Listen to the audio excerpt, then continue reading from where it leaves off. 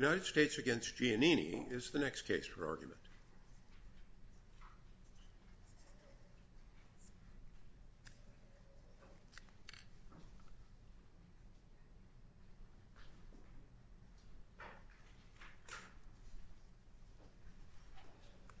Good morning, Your Honors. Mr. Campbell. Yes, sir. Good morning, Your Honors. Counsel, may it please the court.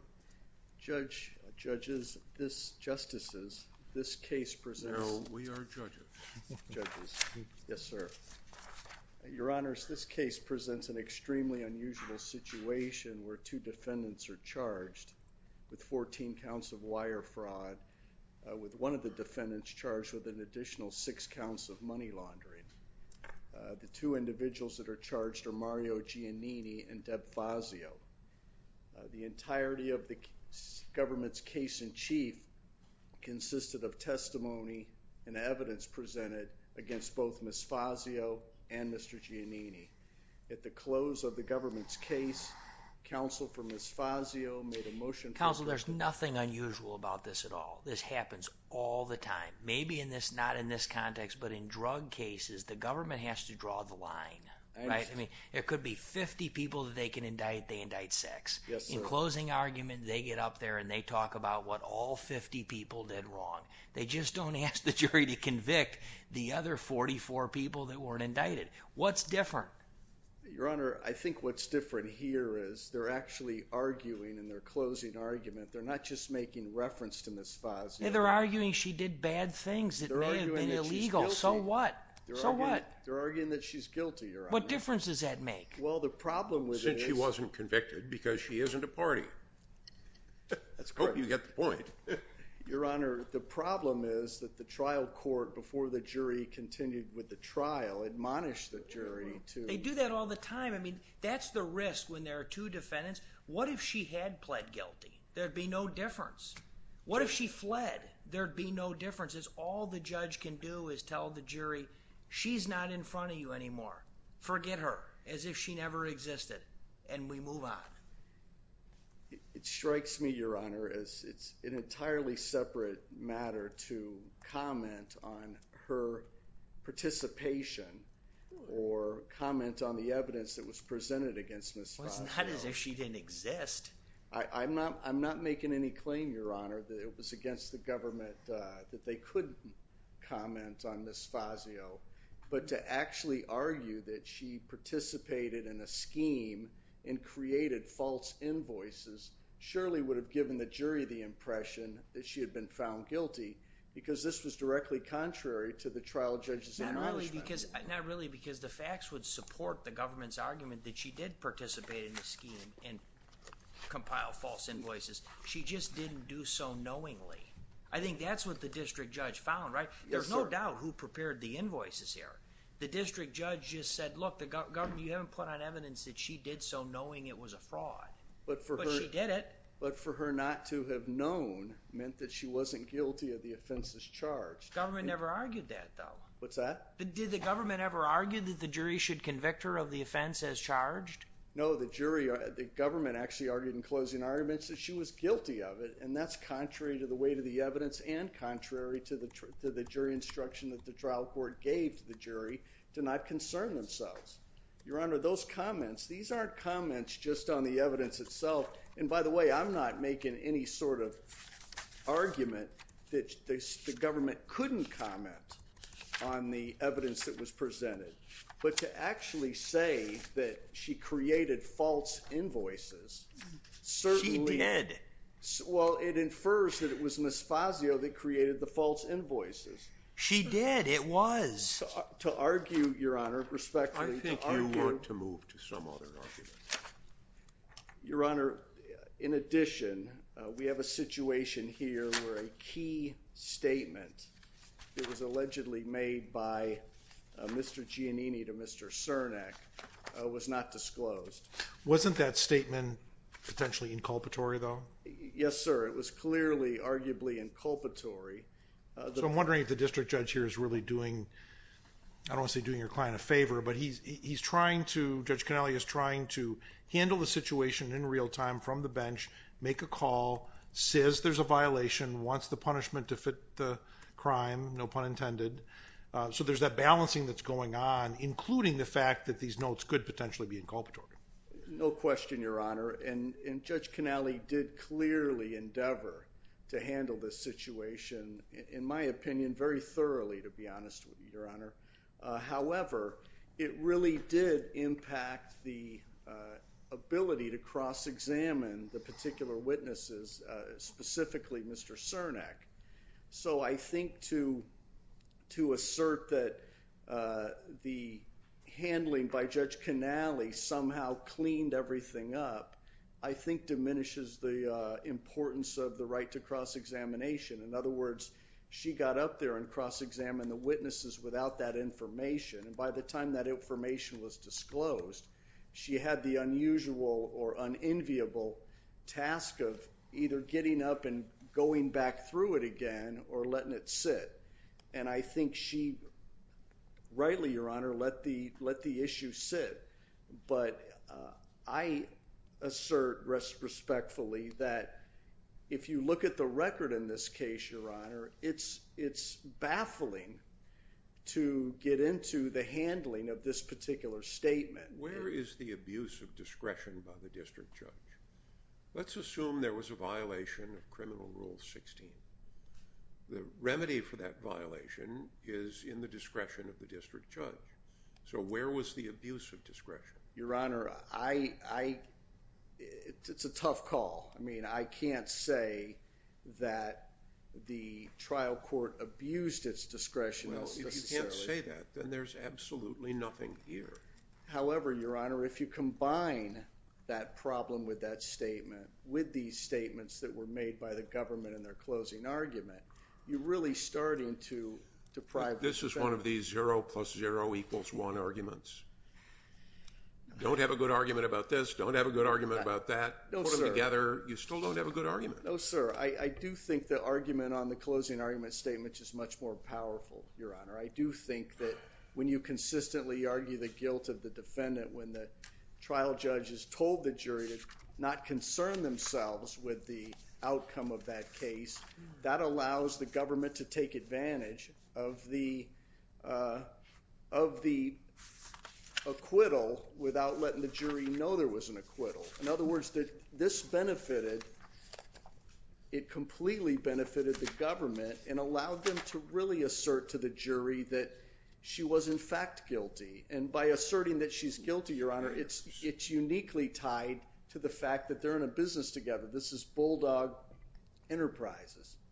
So by connecting them together when the government's entire case was Mr. Fazio and Mr. Giannini conspired really to defraud and commit wire fraud against the township of Bloomingdale, that makes it even more of a powerful argument that they shouldn't have been able to argue what they did in closing argument. Your Honor, I'd like to reserve my time. Certainly, counsel. Thank you, Judge. Ms. Chung.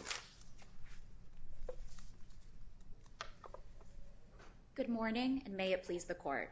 Ashley Chung on behalf of the United States. The government's references in closing to Ms. Fazio, Mr. Giannini's acquitted co-defendant, were appropriately based on the trial evidence and plainly relevant to the charges that were still pending against the defendant. Prior to Ms. Fazio's acquittal on her Rule 29 motion, the jury had already received evidence that Ms. Fazio was the sole owner and officer of Bulldog Earth Movers, the company that profited from the fraudulent scheme, that she and the defendant, Mr. Giannini, were the two people that actually made up and worked in that company, though Mr. Giannini was paid off the books, and that Ms. Fazio was the person who handled all of the company's finances and records, including preparing invoices, having sole control of the company's bank accounts, where the proceeds from the fraudulent scheme were deposited, and also responsible for signing and issuing all of the checks, including the kickback checks that were paid to the corrupt highway commissioner. Thus, the government's argument in closing, in which it referenced Ms. Fazio, were plainly relevant to the case against the defendant, her longtime partner in both life as well as in the very company that benefited from the scheme. The government's argument did not extend to arguing Ms. Fazio's guilt. it did not cross the line into inviting the jury to speculate about what happened to the charges against Ms. Fazio, nor did it invite the jury to convict Mr. Giannini based on guilt by association. Instead, the government cited the trial evidence, argued reasonable inferences about Ms. Fazio's conduct, as well as the money that flowed into the two-man operation, Bulldog. And I think the comparison made to instances where there are uncharged individuals whose conduct nevertheless comes up at trial and is argued in closing is an apt one. That's exactly what happened here. That is not error, much less plain error. And regardless, the defendant did not suffer any prejudice, nor did it affect the outcome of the trial. That's based on both the instructions explicitly given to the jury by the trial judge about not speculating about the reasons why the charges against Ms. Fazio were no longer before the jury, and also the instructions thrice given about the fact that what lawyers say during the trial is not evidence. Ms. Chung, moving to Mr. Campbell's second argument, no lawyer ever wants to cross-examine a witness without all documents. Yes, Your Honor. Results in waving of hands and raised voices because of the lack of the documents. Why is that not a problem here? Yes, Your Honor. There's no doubt here that there was a late disclosure of agent's notes that did contain an inculpatory statement by the defendant as reported by the cooperating co-defendant, the highway commissioner in this case. That said, the reason that's not a problem here is because, as the trial court correctly found, there was no reasonable possibility of prejudice that would affect the jury's verdict here.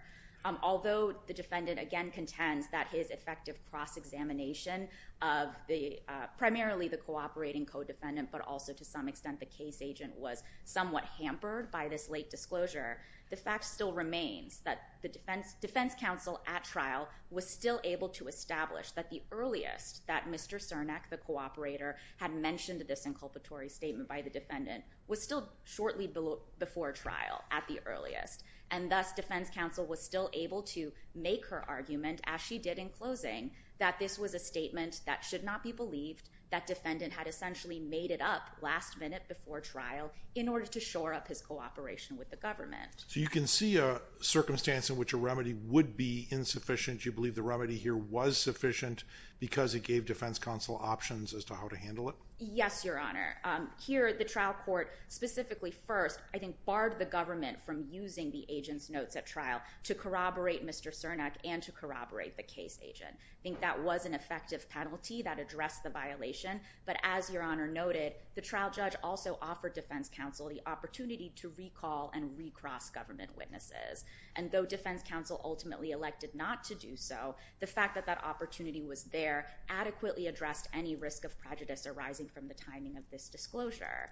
And taken all together, along with the fact that already defense counsel had effectively cross-examined Mr. Cernak quite extensively about all of his prior lies, falsehoods, and shifting and inconsistent statements to the township, to friends and family, to coworkers, as well as to law enforcement in prior proffers, and also the fact that defense counsel had the opportunity to, I think the trial judge used the language to batter the case agent on cross-examination about his failure to include that inculpatory statement in the report of the proffer, and then also had the opportunity to then argue in closing, as she did, about the fact that the case agent apparently thought so little of the statement reported by the cooperator that it wasn't even included in the report.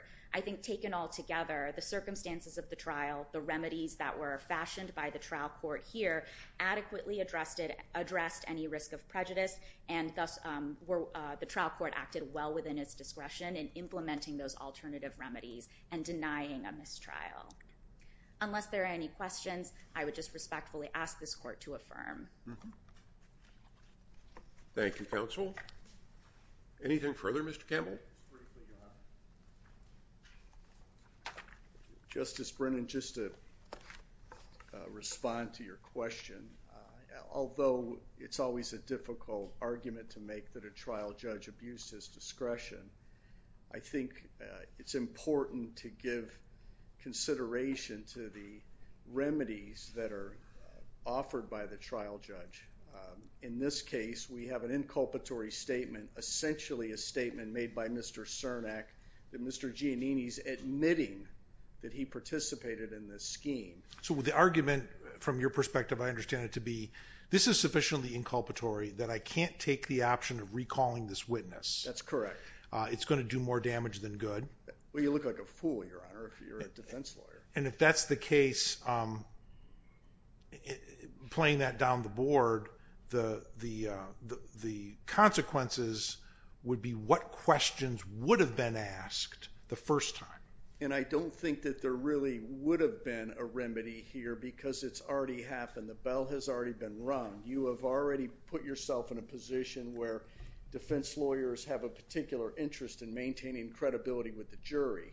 So to get up there and cross-examine this witness without knowing that statement, you really are presenting yourself as somebody that's not prepared. And even if you take the court's suggestions and recross that particular witness, now you're compounding the initial problem, which really should have fallen, the burden of that damage should have fallen on the government who didn't disclose the witness. Instead, the burden falls on the defendant who's presumed innocent. And, Your Honors, just in conclusion, one statement that was made in closing argument by the government stated as follows: this is evidence of a plan of a scheme by two critical players, Bulldog Earth Movers, and I paraphrase, Bloomingdale Township. Bulldog Earth Movers is Deb Fazio. So they are saying that there's evidence that was presented of a scheme by her. That's directly contrary to the directed findings by Judge Canale. And again, if you believe that, then you would believe that... Thank you, counsel. Excuse me, Judge? Your time is expired. Thank you, Judge. Case is taken under advisement.